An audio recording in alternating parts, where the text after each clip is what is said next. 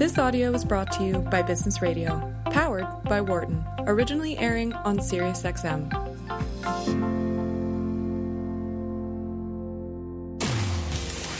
You're listening to a reunion radio edition of Knowledge at Wharton, live from the campus of the University of Pennsylvania during Alumni Weekend. Here again is Dan Loney. Welcome back. Reunion Radio here on Knowledge at Wharton on SiriusXM 132 on this Friday, May the 17th. Just a reminder, we're back with you tomorrow on a Saturday. Working extra time this week, folks. We'll be with you live 10 a.m. Eastern Time, 7 a.m. out on the West Coast with more Wharton alumni. We'll tell you more about who will be joining us tomorrow coming up in just a little while. Also a reminder, make sure that you stop by and visit the Knowledge at Wharton website, which has a variety of stories making news from around the globe, knowledge.wharton.upenn.edu. And when you get there, make sure that you sign up for the newsletters, which come at you every Wednesday and Friday. So the latest edition of that newsletter is already in your inbox today, knowledge.wharton.upenn.edu. Well, is healthcare fair to all who need to use it? It is in many cases, but it is the goal of many people within the industry to try and level the playing field for everyone to be able to receive high-quality healthcare at a reasonable cost. That is also the end result for companies as well, due to the cost that they have to incur. It ends up being an industry that has a wide range of issues dealing with right now, many people studying them, and many ways that it can be changed for the positive moving forward. Rebecca Madson is the Chief Consumer Officer for United Healthcare. She also received her MBA from Wharton back in 1994, and she joins us right now. Rebecca, welcome. Thank you so much for having me on my 25th Business School Reunion Weekend. Exactly right. So it is a special reunion for you as well. Indeed. What are the greatest areas of focus you think right now to really tackle some of the affordability issues around healthcare at this point? Well, let's talk a little bit about understanding why costs in healthcare are going up. And, you know, what you said at the outset is exactly correct. Our nation will spend about 20% of its GDP on healthcare by 2025, which is more than any other country. And there's a couple reasons why the costs are going up. The first is that if you think about premium increase and the cost of care, is driven by a couple of things. The first is how much healthcare people use, and the second is the cost of the care, including physicians, hospitals, pharmaceuticals, diagnostics, et cetera.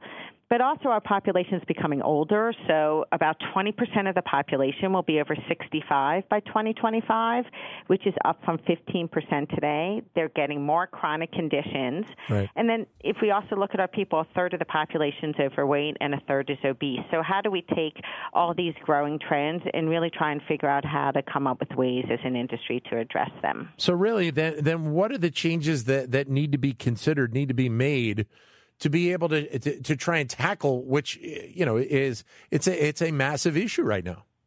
Yeah, absolutely. And if you look at all the different aspects of healthcare, for example, consumers, 43% of people are now in high deductible health plans. So individuals have a role in understanding their costs and making smart choices and staying healthy.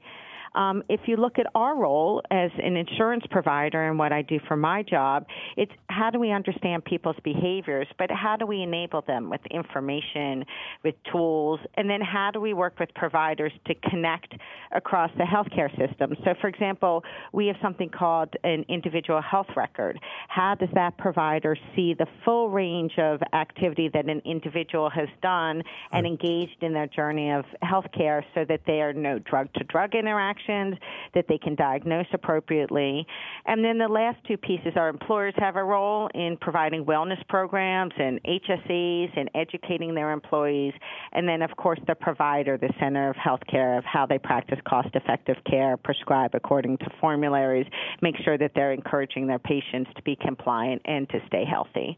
So lots of aspects there altogether. Well, and I had read that I guess United Healthcare had started a program called Motion, and they were working with Apple to a degree for company wellness programs who meet and exceed their goals. Yeah, absolutely. It's a great program, and it's basically a program where people have access to wearable devices, and they can earn over $1,000 per year in financial incentives by meeting daily walking goals. And people have walked who have been engaged in the program through us 272 billion steps. They've earned $43 million in rewards. But the best benefit is really it helps people stay healthy. It helps employers lower absenteeism and manage their costs, and it really is a creative way to take on the fact that so many people, 27% of employees now actually own a wearable device. So how important is that incentive piece, do you believe, to the overall kind of path that companies and health insurance companies would like to see people actually take? Yeah, absolutely. We know that money talks, and financial incentives are becoming more and more widespread. We know 70% of employers offer wellness programs. There's an average of $742 in incentives. In this particular program, people have really responded to the fact that not only are they taking action, but that the financial incentive is there, the $1,000, and that motivates a lot of difference in behavior of people engaging. Why is it? Are you able to put your finger on the issue of having to have that motivation? Because I think that's a question that has probably been being asked and looked at by a variety of companies, including United, about the need to have this kind of motivation in the first place. Yeah, we know that, for example, things like 70% of people are interested in taking steps to improve their health, but 63% are not willing to spend an hour a day on their well-being. And so when you look at that, you say, okay, people are interested, but they're actually not engaging. And why is that? Well, one is that time's an issue. So things like worksite wellness programs are a great idea if you give people the time, if you give them healthy choices in their vending machines, and then really focusing on how you can connect the different parts of the healthcare system so that you encourage people, you show them the results they're getting.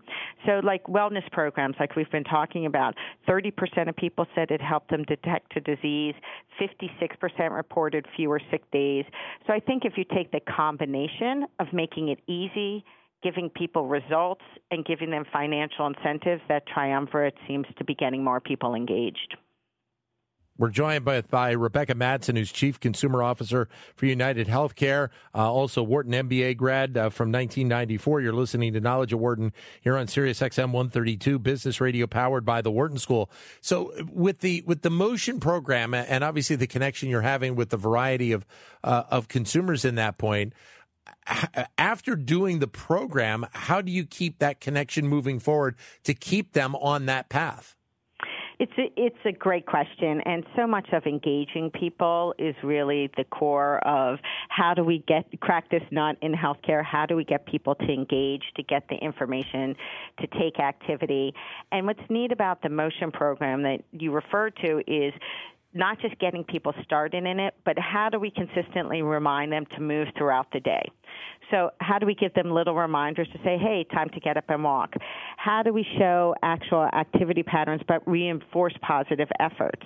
And so you have to stay on top of people to really make sure you're giving them little bits of information, not too much, reminding them to do things, and helping them feel like they're getting success. I think if you look at people's weight loss journeys, and like I said, 2/3 of the country is overweight or obese, I think people get frustrated by having little achievable goals. Right. They're more likely to stay engaged. You've also been involved in the data and analytics side as well, and obviously this is a component to what you are doing right now with trying to help out consumers is the information that you're able to garner on consumers and be able to try and change these outcomes. Absolutely. And, data and analytics is a big focus of where we are in healthcare. And I kind of look at it in two ways. One is, how do you understand people? How do you understand their behaviors? How do you understand what motivates them? And how do you give them the tools and information to make smart choices when they're engaged. And the second part is what we can see. We see millions of interactions across the system in real time, checkups, ER visits, medication history. How do we take that data and then be able to look at, are we finding better sites of care? Are we helping people transition out of the hospital faster? And then how do you put all that together and serve that information up? So, for example, to the employer, we have something called Healthcare Manager. It's a tool that they can understand their population and say, for example, is there a higher degree of cardiovascular disease in that population? Right. And how can they get engaged with their employees as well? Obviously, many people are focused on their out-of-pocket costs that they have to pay out in terms of health care. What are the things that you recommend people consider in terms of trying to manage all of those out-of-pocket costs? It's a perfect question, what people can do, and there's a couple things. One is look and see if you have a health savings account. It offers a triple tax advantage. It's deposited pre-tax from your paycheck. It accrues tax-free, and withdrawals are not taxed, and you can use it for any medical expense that you have. Second is stay in network. It seems like something obvious and simple, but 2/3 of people go out of network and don't know that they are, and 42% spend less than an hour actually seeing if their doctor's in network. And then, like we talked about, staying healthy and following the guidance of your providers, being compliant with programs, and really taking advantage of wellness programs. That issue surrounding out of a patient going out of network to get care, that's communication. That's the communication piece between doctor and patient, or healthcare provider and patient, that seemingly needs to continue to develop so you can avoid some of those issues, correct? Absolutely. And we know telling somebody when they join a plan and saying, hey, make sure that you understand all your providers. If your doctor tells you to go someplace and that provider has 10 different insurance carriers, they may refer you and not even know that that provider's out of network. So we do things right when we find out. We have something called eHub, and when we find out that an out-of-network provider has done an eligibility check, we will tell that member and say, hey, you may be going out of network. It may cost you more. Yep. We're happy to help you find an in-network provider. Rebecca Madson is Chief Consumer Officer for United Healthcare, also Wharton grad from 1994. You're listening to Knowledge at Wharton here on Sirius XM 132, business radio powered by the Wharton School. But with this increased use of data and analytics in healthcare, where are the biggest changes then still yet to develop? Because part of this obviously is also dealing with the overall costs of the industry as well. And I think by the greater use of data analytics, the hope is not only are you improving outcomes, but you're also working on the financial piece as well. Yeah, I mean, so much of where we see the future of healthcare going, there's a lot around the connectivity of healthcare, making sure that all the pieces that you've been talking about are all interrelated. They all see what one another is doing. And there's a lot around that side of healthcare to make sure that there's not decisions that are made that are cost ineffective, that we're really focused on quality. You asked sort of where I see the industry going. When we've talked about all this stuff, we've talked so much about the foundational elements, but there's something we call social determinants of health, that it's more than just the cost of getting the care. It's the behavioral, it's the social services, it's how people get access. Yeah. And how, for example, do you get somebody to the doctor that is, 75 years old and can't get there on their own? And that's going to become an increasingly important part as we look forward. How important has the programs like the Affordable Care Act been for the build-out of healthcare, and also this recognition of the potential of very good programs being out there to be able to provide healthcare for people that may not have the resources as much as some people? Yeah, healthcare is an always evolving industry, and the foundational thing is how you give people greater access, better quality, and greater affordability. And so more people having access is better.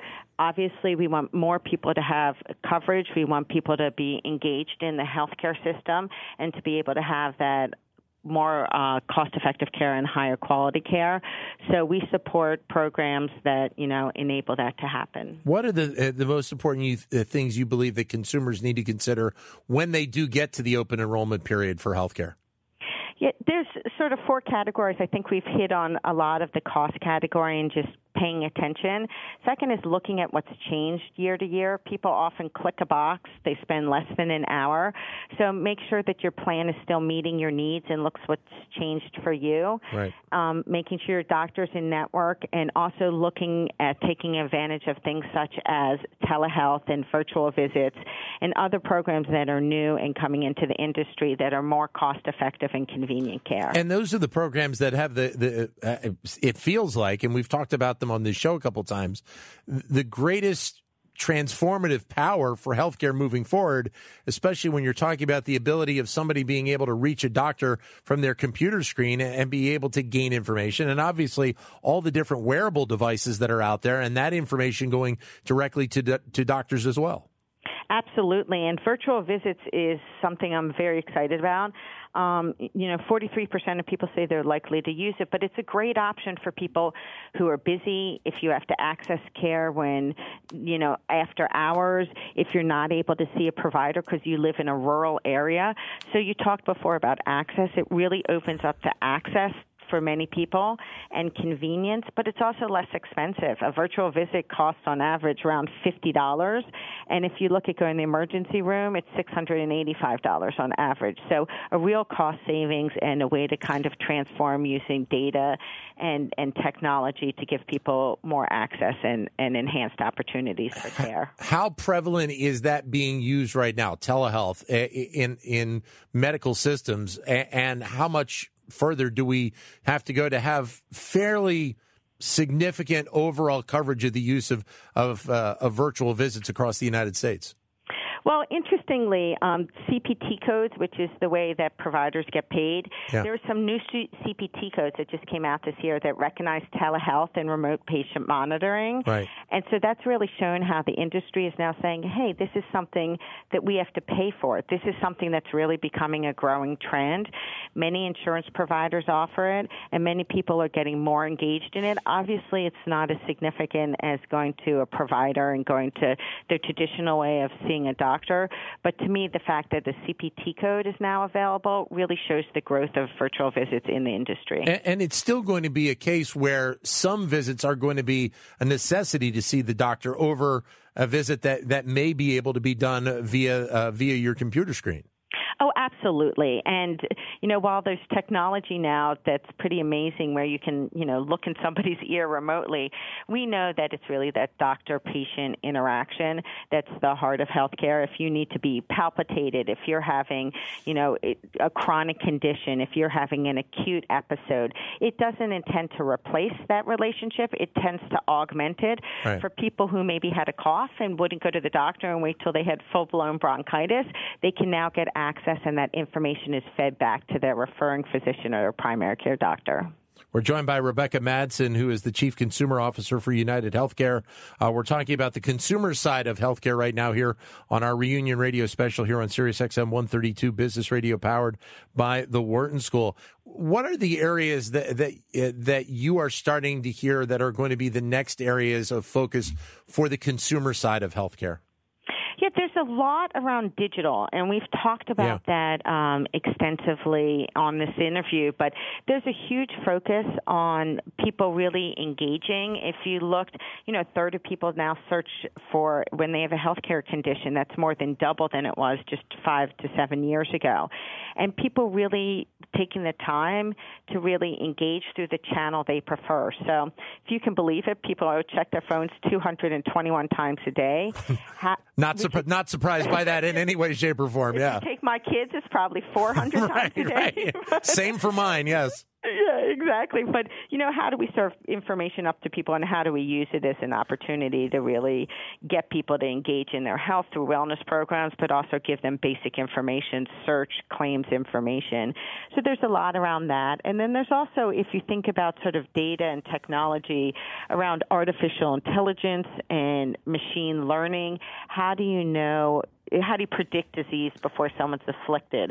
How do you understand how to produce the best outcomes? So the amount of information that's being cycled around the system, but being able to capitalize on that is what I really see is kind of going to be the huge trend in the next 5 years. But there's also something to be said, and you touched on it a moment ago, of the comfort of use of these devices and doing the search in this manner as well. And I'm not just saying that specifically about the younger generations. There is more of a comfort of use by older generations, by the baby boomers and beyond, of using these resources and having trust in these resources. 100%. And the way that we look at it, and the way in my job I look at it, is how do you make sure that you make all these different channels available? If somebody wants to call, how can they call and make that a positive experience so we resolve their issue but can also engage them in their health and know who you are? So if you're calling me, I know who you are when you call, but there's other things you may like to do on your own, like look up a claim like we talked about, or figure out how much you have in your HSA. So how do we make that omni-channel approach available so you can get information when and how and interact when and how you want? And I would imagine the dynamics don't necessarily change when you're talking about an individual who may be single without kids in comparison to a family with kids or a divorced dad or mom with kids, in terms of the need of understanding of this information. It may even be a greater concern, especially if you do have kids. Yeah, absolutely. We know that the majority of decisions for a household are made by Dr. Mom, and Dr. Mom is also very busy. I can speak. I have 3 children myself, and the healthcare decisions reside with me. So how are we cognizant of that so that Dr. Mom now has information when she wants? If she has a sick baby at home, she can use a virtual visit.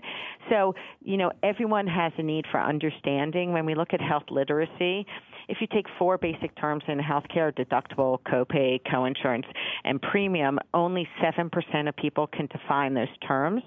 So how do you simplify it? And everyone has that need in common, but where we really see a lot of variation is less of the demographic and more where are you in your healthcare journey. Are you healthy and you interact with us with a cold, cough, or flu, or are you somebody who has acute or chronic condition? I know we talked a little bit ago about elements of the technology that obviously has come into healthcare over the last decade or so, but even when you think about the ease at which the traditional practitioner now has, by being able to use computer and computer records and the keeping of those, that process, I think it has been an important transformative moment in the healthcare industry to be able to have a greater level or an easier level of record keeping.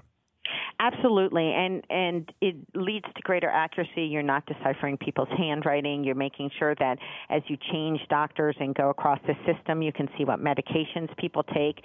But also technology is really transforming how they can practice medicine. So we have a program, for example, called Pre-Check My Script, where you go to the doctor's office, and before you leave, you make sure that you're getting the most cost-effective medication because it's served up to that provider, that is compliant with your formulary, that you're not going to have any issues when you walk out of the doctor's office.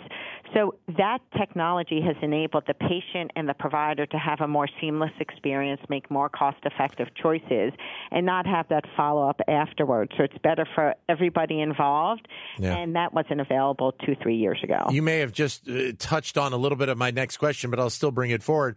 The best message that you can pass out to consumers in general about where healthcare is going right now? I'd say the best message is get engaged. Pay attention. And there's so many tools and so many programs and so much information. At times it can be overwhelming. But if you invest a little bit of time and you take advantage of the incentives available to you, you look at the information that's being served up to you, you'll be much less likely to get caught in a gotcha and much more enabled in managing your health and the health of your family. Rebecca, thanks very much for your time today. Enjoy your reunion. Oh, thank you so much. I'm looking forward to it. Thank you. Rebecca Madson, Chief Consumer Officer for United Healthcare and also a 1994 Wharton MBA graduate, joining us here on our show. That will take care of what we're going to do for today, but as we mentioned, we will be back with you tomorrow. We're working on a Saturday this week. with another edition of Knowledge at Wharton. We will have another edition of Reunion Radio tomorrow, live at 10 a.m. Eastern Time, 7 a.m. Pacific, here on Sirius XM 132. Also a reminder that the show can be heard on replay each and every weeknight, 10 p.m. Eastern Time, 7 p.m. Pacific, here on Sirius XM 132. Many thanks on the other side of the glass for putting all of this together. Michelle Stucker, Patty Hall, Matt Datz, Dana Cash, and Deion Simpkins. Thank you very much, yes, for popping his head into the window so I don't forget him. Danielle Bruno, back after her trip, looking like she enjoyed overseas. Looking like she may want to retire there at some point in day and age. Great having her back running the board for us today. We will see you Saturday, 10 a.m. Eastern Time, 7 a.m. Pacific, here on Sirius XM 132 with another edition of Reunion Radio here on Knowledge at Wharton. For more guest interviews, check out our Wharton Business Radio Highlights podcast on iTunes and Google Play.